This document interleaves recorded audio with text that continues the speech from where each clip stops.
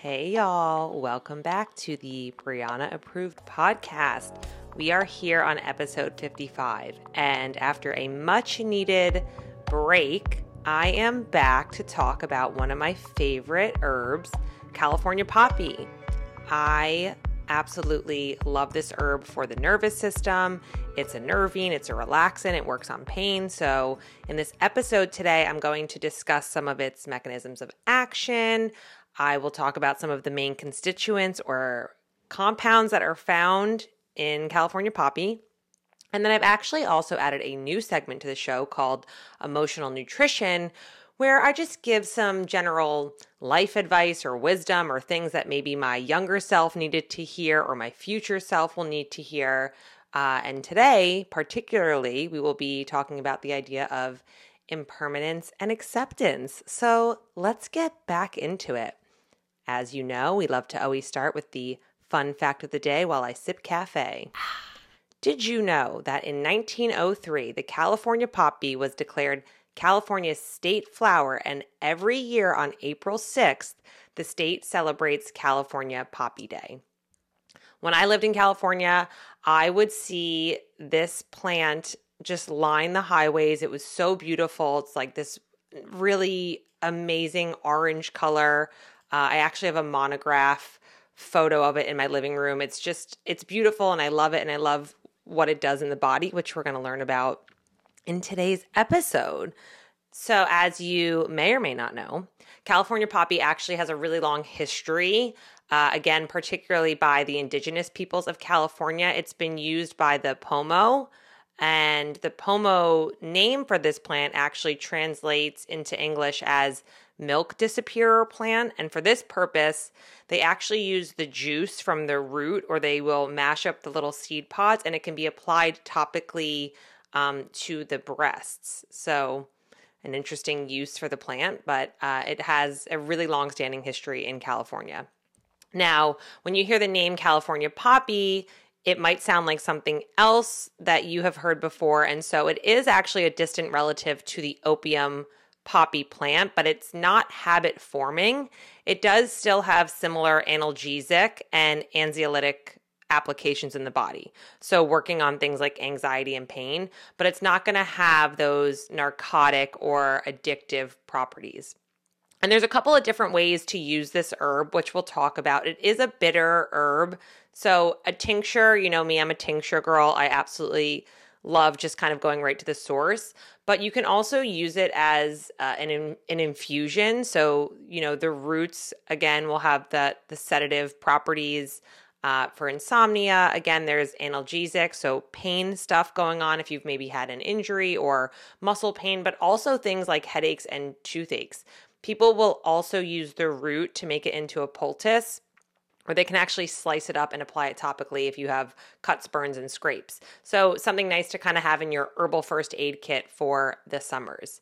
Now, in Western herbal practices, California poppy is generally used for sleep disorders, muscular tension, pain, and anxiety. And this is because it has, again, a lot of these properties that deal with working on some of the inflammatory pathways in the body. It has antispasmodic properties. It can, again, be used internally and externally. So if you maybe have headaches, migraines, and again, that can go back to having heat in the body, which in Chinese medicine, we call it heat. In Ayurvedic, we call it, excess pitta. In our Western nomenclature, we call it inflammation. So one of the main pharmacological activities of California poppy, or one of those main compounds, is the alkaloids that are found in particularly the root. So the total alkaloid content is highest in the root, but there's also flavonoids that are found in California poppy that have this overall anti-inflammatory effect in the body. But the bitter alkaloids in the California poppy, that's kind of what contributes to those analgesic, so those pain relieving, pain modulating, I would prefer to say, calming and sedative effects. And as you know, we want to always talk about what's going on energetically and taste-wise, because this is really important when we are picking an herb, not only for our individual constitution type, but also understanding what our body needs more of. So taste-wise, this is a bitter herb. Energetically, it is cooling and a little drying. So this is, again, why if you have a lot of heat going on in the body, it can be helpful. And again, you can use it as an infused oil, you can use it as a tincture, you can use it topically. And again, some of the main actions include analgesic, anti-inflammatory, anxiolytic, antispasmodic. And again, it is a nervine, so working on the nervous system, and it has sedative properties. So those are all things that, again, we always want to think about when we are picking an herb or a botanical. Now, as you know, we love to go into mechanism of action. So how are things physiologically working on the body? What organ systems is it working on? What enzyme pathways? Like, why does this thing actually work? So we talked about, the alkaloids that are in California poppy and the flavonoids and things like that. But there's also another alkaloid in particular called protopine. Now, protopine is what is structurally similar to morphine, but its mechanisms of action can differ. So these protopine alkaloids have been shown in animal research to increase binding to the GABA receptors. So this is what gives it those benzodiazepine-like activity in the body. So it can bind to opioid receptors and GABA A receptors in particular. And GABA A receptors, their main role basically is to reduce the neuronal excitability by inhibiting nerve transmission. Now, you might have heard that sentence and said, what the hell does that mean? What that means is that it basically tells your neurons to be less excitable and to calm down and to have less of that nerve transmission so things can be nice and relaxed. This is how these benzodiazepines work. They're very calming. They bind to the GABA receptors. They also bind to serotonin receptors. And again, these alkaloids, protopine, interacts with serotonin and GABA. So that's what gives it that nice calming effect to the mind, but it's not going to totally depress the central nervous system. Now, when we're talking about herbs, it is also important to understand, yes, what is it that they do, but who is this herb indicated for? What kind of person would benefit from this herb? Because every herb, even if it has XYZ properties, doesn't always mean it's going to be the herb for you. Now, we know that California poppy can be really helpful in cases of insomnia, particularly if you're somebody who's very agitated or restless or got a lot of nervous system in the body. And what it does is it helps to promote healthy sleep cycles. So it can be very good for helping to ease the mind, calm down racing thoughts. Also, if you're somebody who has pain and that is making your sleep really difficult for you. There was a study that was done in 2019, and it looked at the efficacy of California poppy, so how well California poppy could work with other interventions. So they also added melatonin, vitamin B6, and so they looked at people who had mild to moderate insomnia. And the study found that over the course of 4 weeks, participants reported statistically significant improvements in sleep quality. Now, when we're talking about sleep quality, this includes things like sleep onset latency, sleep duration, and then sleep-related daytime parameters. So how sleepy were you feeling the next day? How easy was it for you to fall asleep? How long did you actually stay asleep? What we also love about California poppy is that it is safe for kids. It's a really gentle herb for a child who is experiencing insomnia, or again, if your children are having a hard time calming down. Now, California poppy can be used as a sedative, and it has these hypnotic kind of properties for children, especially in the case where your child is having a lot of overexcitement, but they're also not really able to calm down and they have this sleeplessness. And again, because it does have this bitter taste, it's definitely not going to be a fan favorite for your kids. So you might want to opt for a glycerate form, which again adds some sweetness to the remedy. So it's not going to, be something that's not palatable for them. With children, If you're having sleep issues, California poppy can be a really nice base, but I also love chamomile and catnip. The three of those together, you could do it as an adult as well, but the three of those together I really, really love for the nervous system and promoting restful sleep. So again, if you've got anxiety going on, nervous agitation, hyperactivity, restlessness, insomnia, nervous tension, all of these things can tell you that California poppy might be the herb for you because it works on the nervous system. Again, so this is particularly indicated for anxiety that can manifest as jittery nervousness and where you have this sort of, again, just like hypersensitivity, you feel just very restless. There was also another study that was done. So it was a double-blind, randomized, placebo-control study, which is like the gold standard of studies. And it looked at the combination of California poppy and hawthorn extract paired with magnesium to treat mild to moderate anxiety. Now, I've done past episodes on hawthorn, so you can definitely listen to that. So California poppy, hawthorn, and magnesium.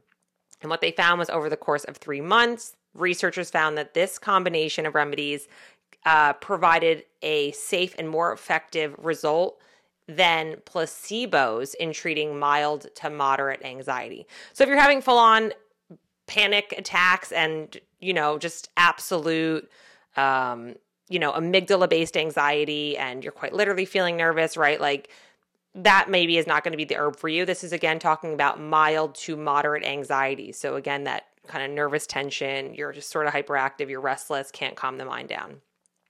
What's interesting and important to note is that California poppy does have a dose-dependent effect. So what that means is that at lower doses, it is predominantly more anxiolytic. So that means it's predominantly going to be helping with the mild to moderate anxiety. And then at higher doses, it's going to have more of those sedative effects.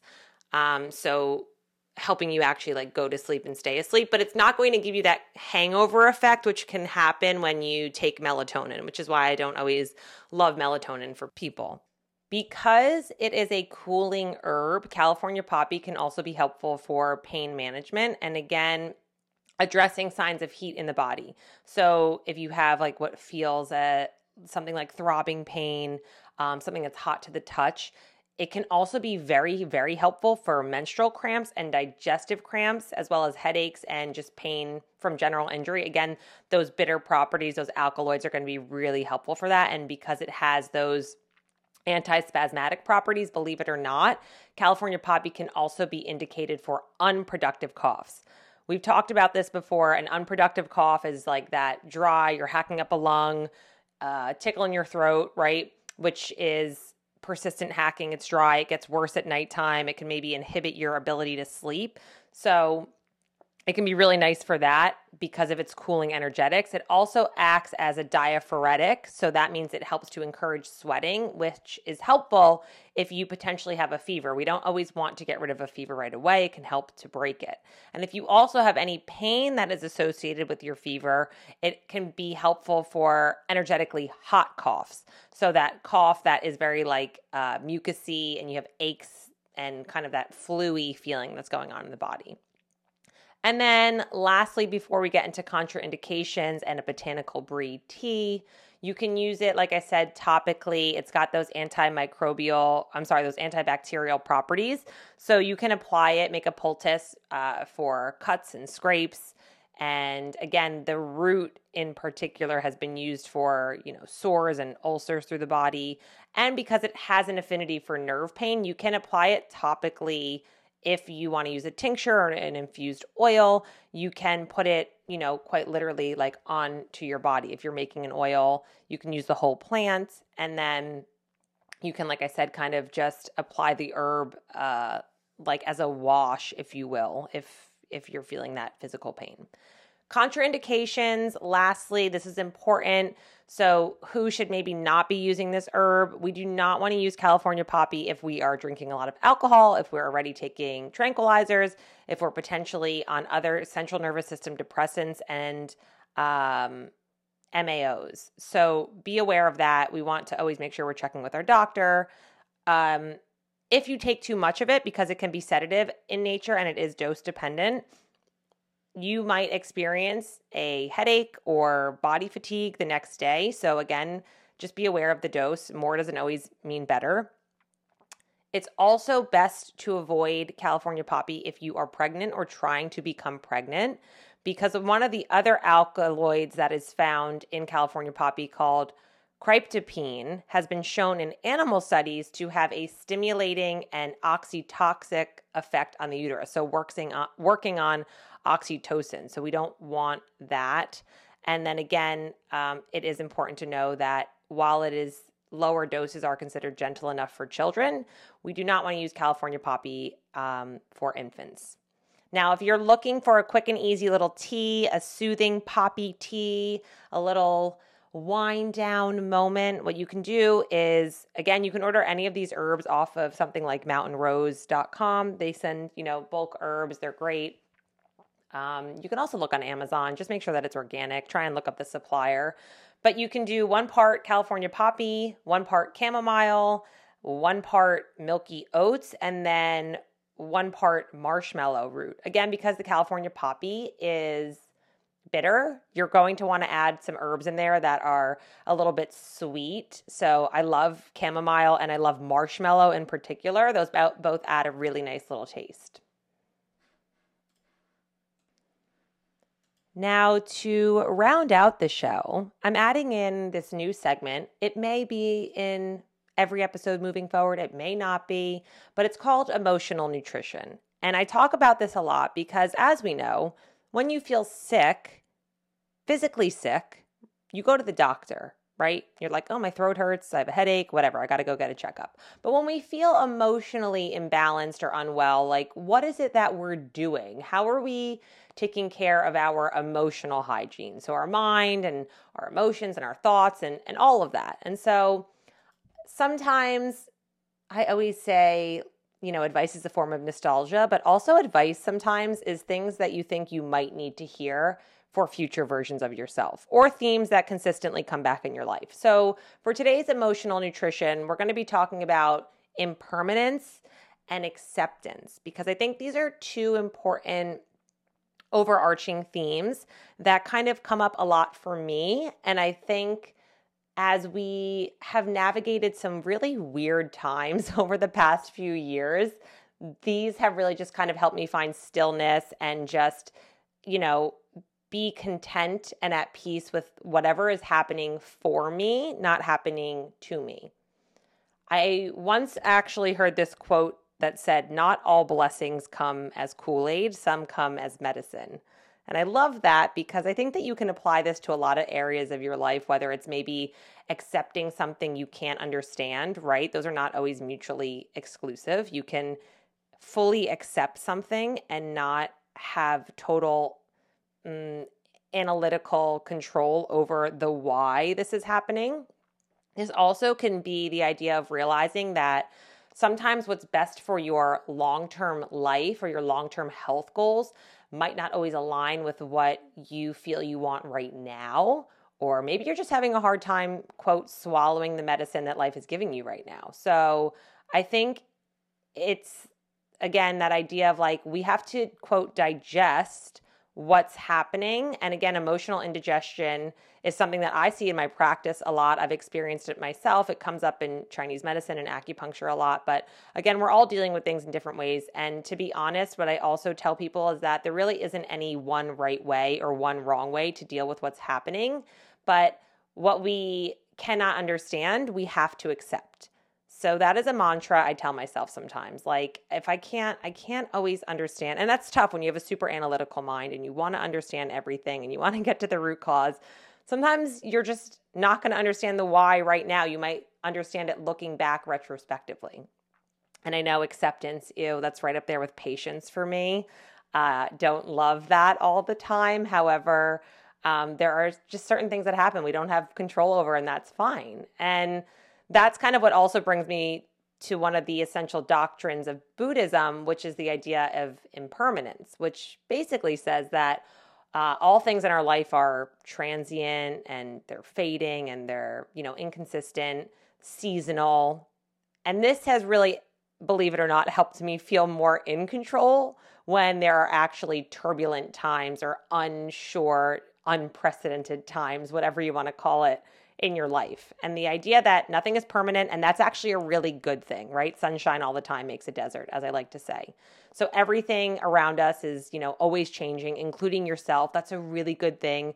It's different. Different doesn't always mean bad. And I like to, give the analogy of the idea of sometimes, like when you have a computer that you've had for a while or a phone or whatever it is, and it will say, okay, it's ready for, your software update. And it will do that kind of frequently. And for a while, you're like, no, I don't need to do that. And you just ignore it. But we as humans, right, we also need these emotional, spiritual health updates on a regular basis. So being aware of that, right, and that kind of circles back to the idea of impermanence.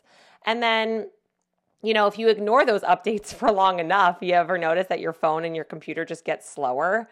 Or, when you have like a bunch of tabs that are open on your computer and then all of a sudden your computer gets really hot and it makes all these weird noises. And then all of a sudden your phone or your computer just like automatically quits.